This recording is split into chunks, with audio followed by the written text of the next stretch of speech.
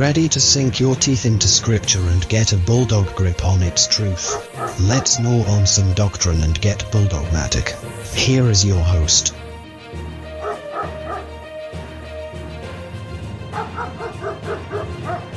Hi, my name is Scott. Welcome to the podcast. I'm here with Pastor William Shiflett. Pastor William is the pastor of Reasoning Tree Church in Edinburgh, Virginia. He's also a motorcycle enthusiast.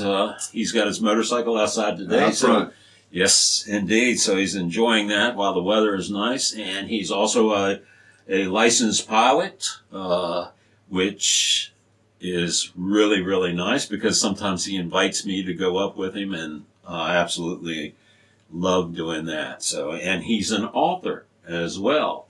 Did you want to tell us about any of your books? Well, I would just call attention to this little one again, Unconvinced, because we're talking about some things today in the podcast that the book will be like a help to anyone who has questions along these lines. It gives some information. It's a critique of a book that was written about, the question is, Calvinism biblical? Mm-hmm. I read the book and I responded to the book with Unconvinced. And so it touches on some of the stuff which we're dealing with today and that we dealt with last week in the last week's podcast. So it'd be a good thing. And we are offering for a limited time a free book for anybody. Just contact us with the information. Go to my blog, williamsgoodword.org.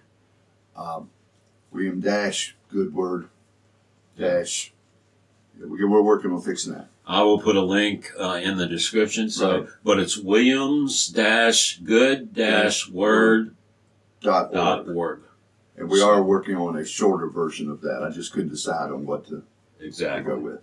So go to the blog and pick up that free book. It's an excellent book. And while you're there, shop some of his many other books. Yes. And take a look at those. I'm sure you'll enjoy one of those as well. And read his blog as well. It's good news. And that's something that is dearly needed in this day and age. And there's a lot of good news out there. There is. Too. So, and praise the Lord for that. Well, we've been discussing the book, The Christian Life by Dr. Sinclair B. Ferguson, and we are in chapter 12, and we're talking about the doctrine of election, which is sometimes a controversial doctrine, but we're going to get into it. Maybe once you lay it out, it's not as controversial as a lot of people think, but we'll see. We'll see. Yeah. Maybe we'll make it even more controversial. So, if God is glorified, then that's what we're aiming for here today, is to glorify God. So we've talking about Dr. Ferguson has gone back to the Old Testament, and he talked about God's chosen people, and he also talked about Jesus in the New Testament and how he taught the doctrine of election. And now we're going to move on to the epistles and talk about Paul's teaching on the doctrine of election. But before we start, Pastor, I thought about a few questions I wanted to ask you. A lot of times in churches we hear about soul winners, or a person being a soul winner, or winning people to Christ. Now, is that an accurate term that can be used, or do you know where that term might have originated, or is it biblical? Well, I would say it is biblical. There is a passage, if I'm not mistaken, in Proverbs that says, "He that winneth souls is wise." Mm-hmm. So you have, and that's the King James Version, so that you have that emphasis. Certainly, we are all called to evangelism. We're called to be witnesses. Mm-hmm. And if God uses us to bring someone to Christ, there is a sense in which we played a role in that. So that the term soul winner, I wouldn't say it's a blasphemous or heretical term, mm-hmm. but the focus is upon what God does through us, not what we do for God. Right. And I guess that's the way I would say it, because if you put the wrong emphasis, I'm a soul winner, it puts the emphasis upon what I'm doing rather than focusing on what God is doing through us. Correct. And so it isn't wrong if it's kept in a proper perspective. That's a good way to put it. Very good. Dr. Ferguson goes to a passage of Scripture that we're very, very familiar with. We've talked about it in the past. He goes to Romans chapter 8, verses 28 through 30. And I will read that really quickly. It says, "And we know that for those who love God, all things work together for good, for those who are called according to his purpose. For those whom he foreknew, he also predestined to be conformed to the image of his Son, in order that he might be the firstborn among many brothers. And those that he predestined, he also called, and those whom he called, he also justified, and those whom he justified, he also glorified." So Dr. Ferguson says that here, as elsewhere in Scripture, predestination or election, I guess you could call it, is seen in the context of encouraging the hard-pressed or the downtrodden. How does election or predestination bring comfort to people? Well, if you go on in that text, of course, in the Romans chapter 8, he says, if God be for us, who can be against us? Yes. The reason we know that we can draw strength because God is on our side. And how do we know that God is on our side? Because he's chosen from eternity past to save us. Yes. God is working all things together for our good. That's his plan. And this, by the way, is an eternal good. It doesn't mean everything works out in life the way I want it, but that my eternal well-being is assured in Christ, right, because God never fails in what he sets out to do. And he puts that emphasis in there that it is because God has predestined us that we can be assured he is working all things out according to his plan. And because he never fails in what he does, we don't have to worry about being defeated, as what Paul goes on to say there. Who can, if God be for us, who can be against us? And then later on he says, what shall separate us from the love of God, which is in Christ? Well, the answer is nothing can separate us, because God has determined to do something, and he cannot be thwarted in what he sets out to do. So it can be great encouragement. And of course, in that passage, Paul is talking about external things, really. But we also know that God is going to succeed in helping, or God is going to succeed in conquering sin in our own hearts, so that we don't turn around and go back. We continue to press on with him. And it's because God has predestined. He's made a plan. His plan never fails, never comes short, etc. Right. Whereas if I make a plan, I have to change it 2 or 3 times. 2 or 3 times a day. So we can rest in the assurance that God has a plan. He has a purpose and a plan. He has a purpose and a plan. And that purpose and plan will be fulfilled. Will be fulfilled. And that is the whole concept of the predestination and election. People have problems sometimes with those terms. And what I have learned, and what I'm continuing to learn, is that we don't really engage with all of the scriptures. If you engage with all of the scriptures, then you see that this is predestination. Is not a frightening thing or a bad thing. It is a source of great comfort. Yes. A source of great comfort. I'll give you a quick example. Yesterday, my wife had lunch with a young lady that she's worked with for years. The young lady has been in Wicca. She's been involved in witchcraft. Lisa's had a passion to reach her for Christ. They had lunch yesterday, but before she went yesterday morning, we were talking, and she said she didn't know how to approach it. She doesn't know how to bring the subject up. And she said, if I fail to convince her, is God going to hold me accountable? Remember, we talked in the previous episode about that passage in Ezekiel. Right. But I am to be a person who is engaging with other people, but whether they come or not is totally dependent upon what God has determined to do in eternity past.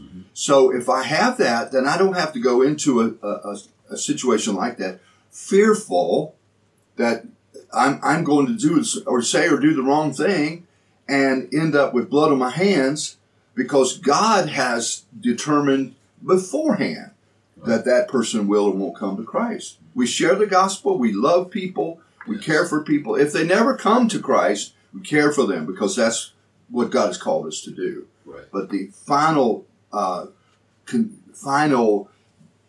measurement is what has God determined to do? What is His plan for that person? And I trust in Him instead of beating up myself. And it's just another one of the ways that we can find comfort in the idea of predestination. Exactly. And that gives you comfort during evangelism, because you go in and you don't feel like the weight is on your shoulders, like you're a salesman. You know, that you're going in there to sell them on the Lord. You go in just to witness and share your faith with the person, and share the gospel mainly with the person, and let God do a work in their life. Right. And God is responsible for that. He is responsible. And another point that I try to always make with people, and I hope others are making it, I never heard it when I was a young Christian and we were talking about going out all the time, is that because God has a plan, He has chosen to save people at a particular point in time. And I'm going to share the gospel. If I go away and that person says, no, I'm not interested in Christ, I don't want to do this, that, I don't go away thinking, okay, well, they're doomed for hell. Right. I don't know when God has chosen to save them, because His plan includes a time, a place, a vehicle. Sometimes he leads somebody to church and they get saved. Other times he leads you into a conversation with a complete stranger and they give their heart to Christ. We don't know when God is going to save. We share the gospel. So I'll give you another little example quickly. Years ago, the church I attended had a TV program. And the church had all the television production equipment. So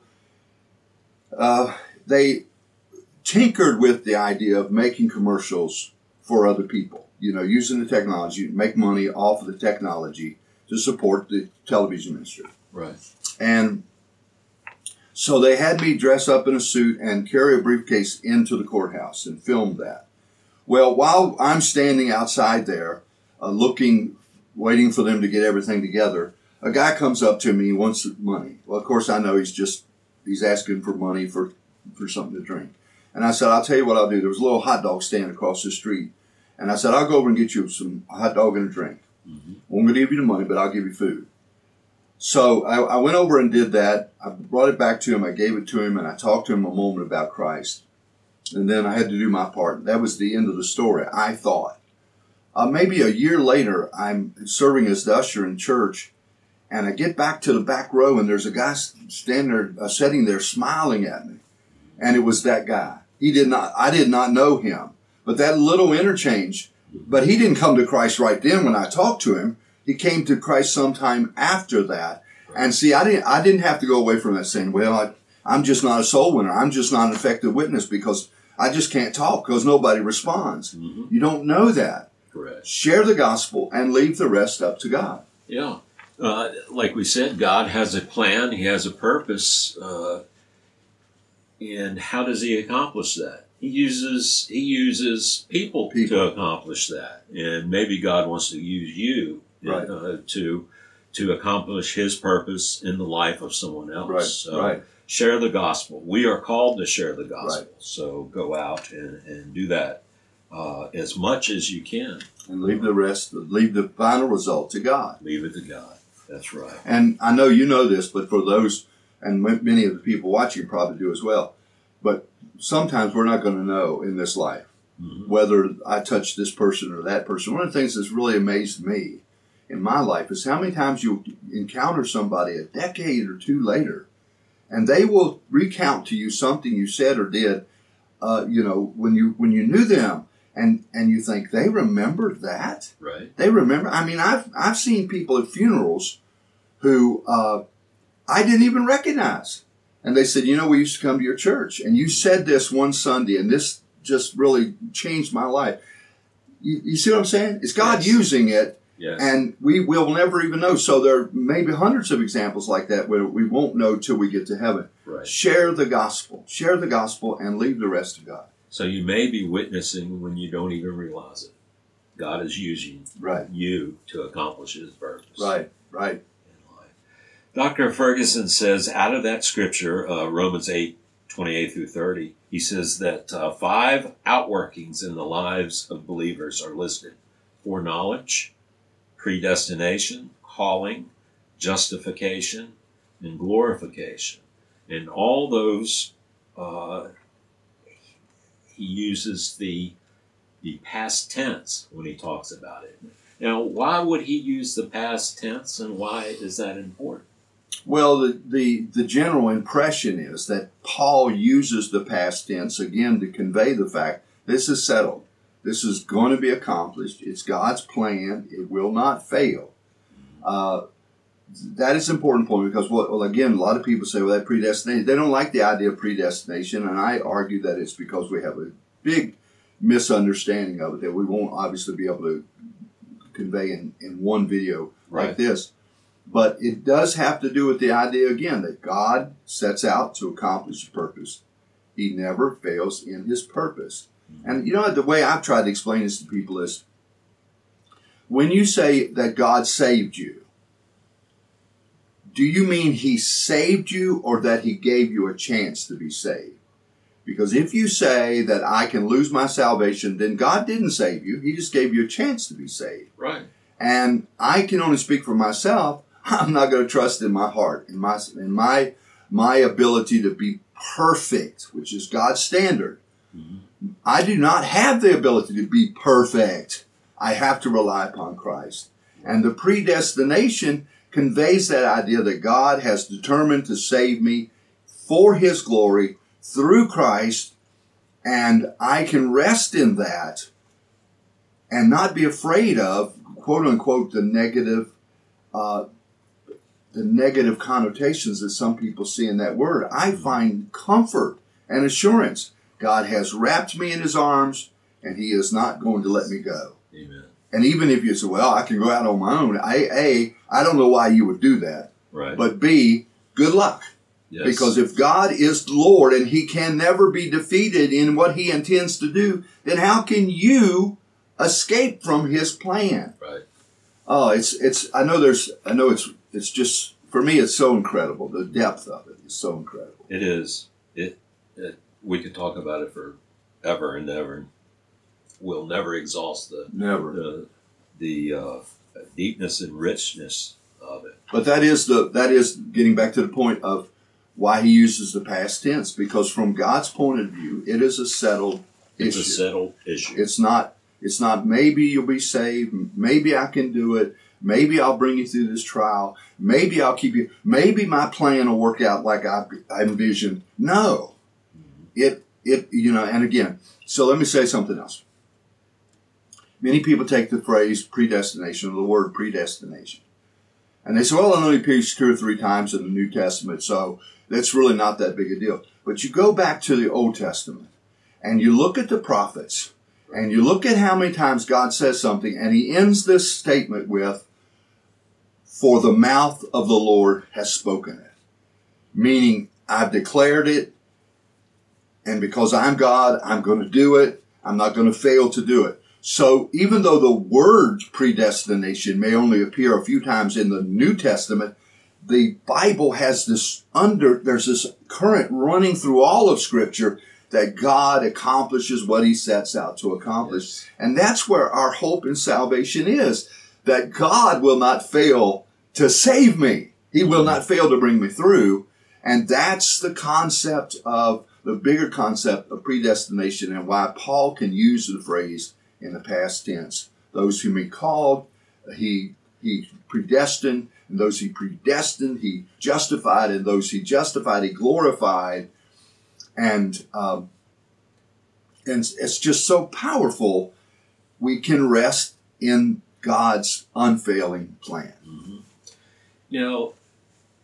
The thought that just crossed my mind are the words, it is finished.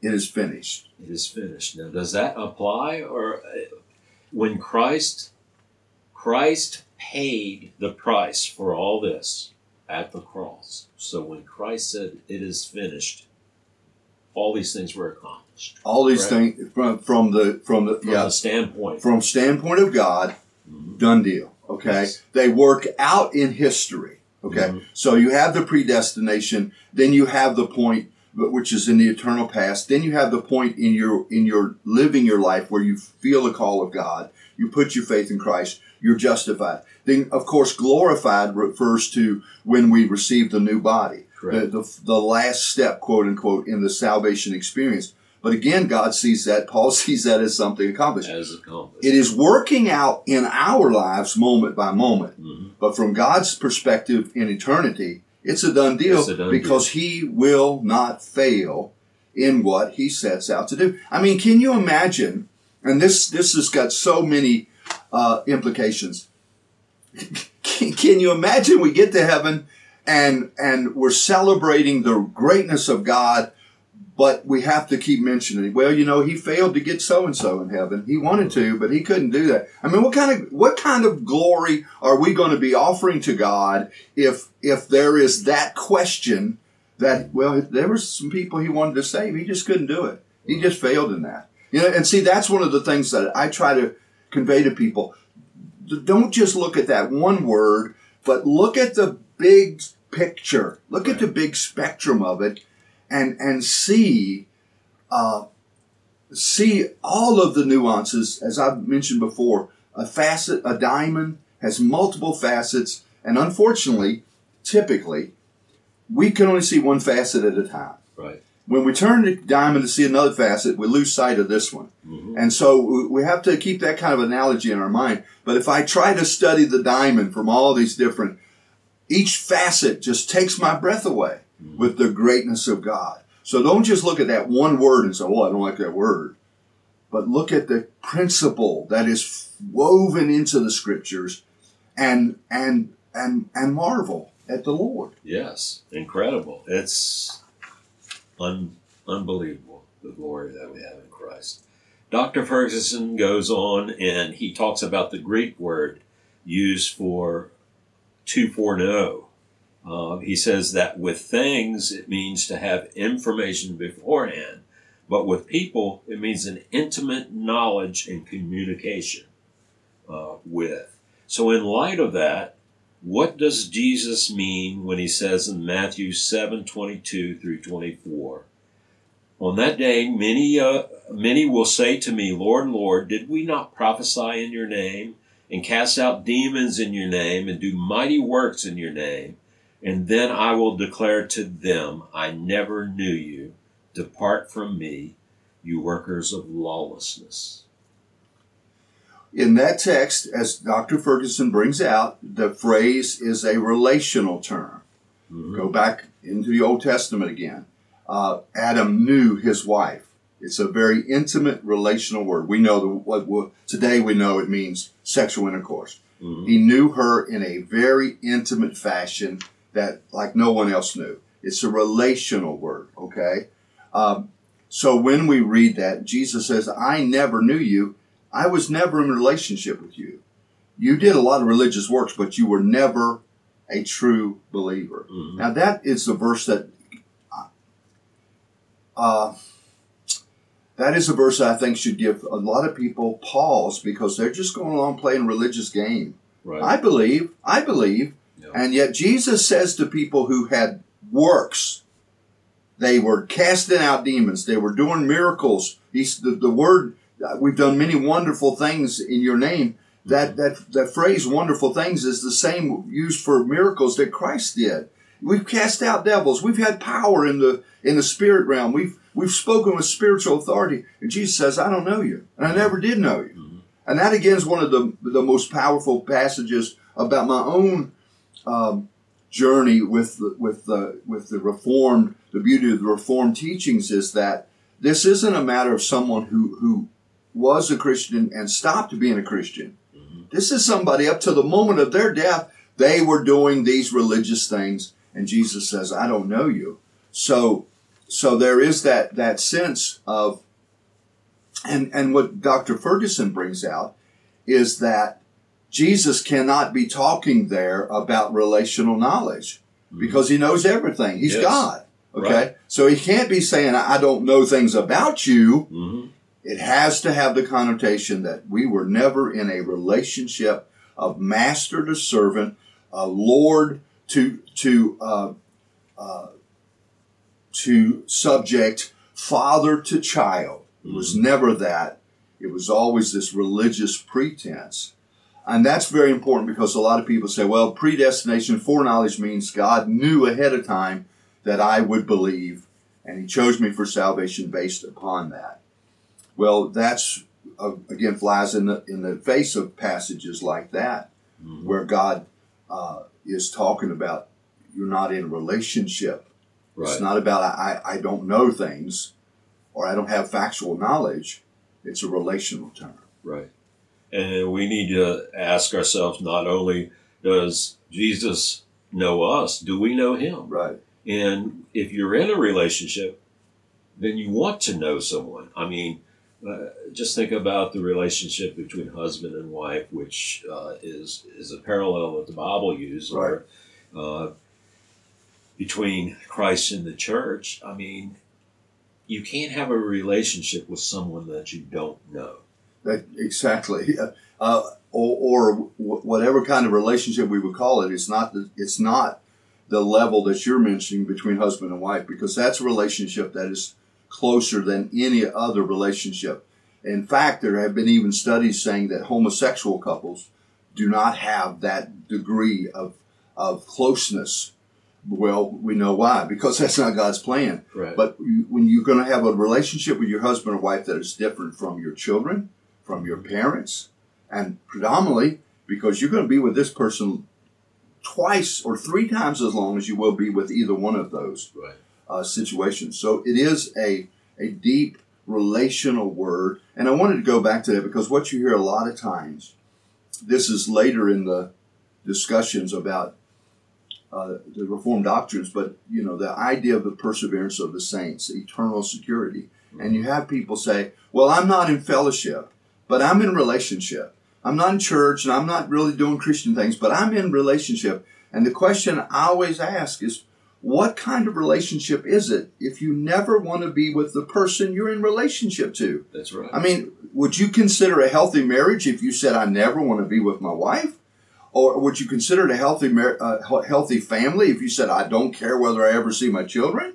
I mean, what kind? Yes, you are related, but you're not, so that whole argument just falls apart. When Jesus uses the term, I never knew you, he's meaning we've never been in a kind of relationship where there's this interaction and connection and involvement with each other. You're just running out there doing your own thing and thinking that that's okay. That's right. That's an excellent way to put it. Dr. Ferguson moves on a little bit, and he goes on to talk about the book of Romans. So if you have your book with you, if you have your book, you can follow along with us in Dr. Ferguson's book. But if you have your Bible, open it up to the book of Romans. And we're going to go through Scripture very quickly here, so you can follow along in your Bible if you like. Dr. Ferguson says in chapters 1 through 8 of Romans, we see the doctrine of justification. We see its necessity, which is man's sin. We see its provision, which is in God's righteousness, and its application, which is in God's sanctification. In Romans chapter 9, he describes the rejection of it by God's own people, the Jews. In chapter 10, we see that the Jews have disqualified themselves through unbelief. And in chapter 11, he expounds on the riches of the grace of God which remain to be revealed. And all through chapter 9, we see the sovereign election of God is the foundation for that. And he said that brings up an argument that Paul brings up himself. The first objection we see in Romans 9:14, and I'll read that real quickly. And of course, it answers itself, so I won't read the answer and let you answer it. It says, what shall we say then? Is there injustice on God's part? Now, a lot of people like to bring that up, that God is unjust. Right. But how would you react to someone that says to you that God is unjust? Well, the first thing I want to say, I was giving my answer, and then I want to highlight what Dr. Ferguson said because it's very good. Mm-hmm. I kind of, this answer kind of gets into the next objection. Maybe I should wait till there, but Well, that's fine. But the point that I always make is if you really understood your sinfulness, if you really understood how bad, how corrupted I am, how deep my sin goes, I would recognize that I'm really not in a position to speak to the justice of God. To be continued. We will continue this conversation in the next episode. And it keeps getting more and more interesting. Be sure to like and share this with your friends, and be sure to subscribe to our channel. Thanks for listening.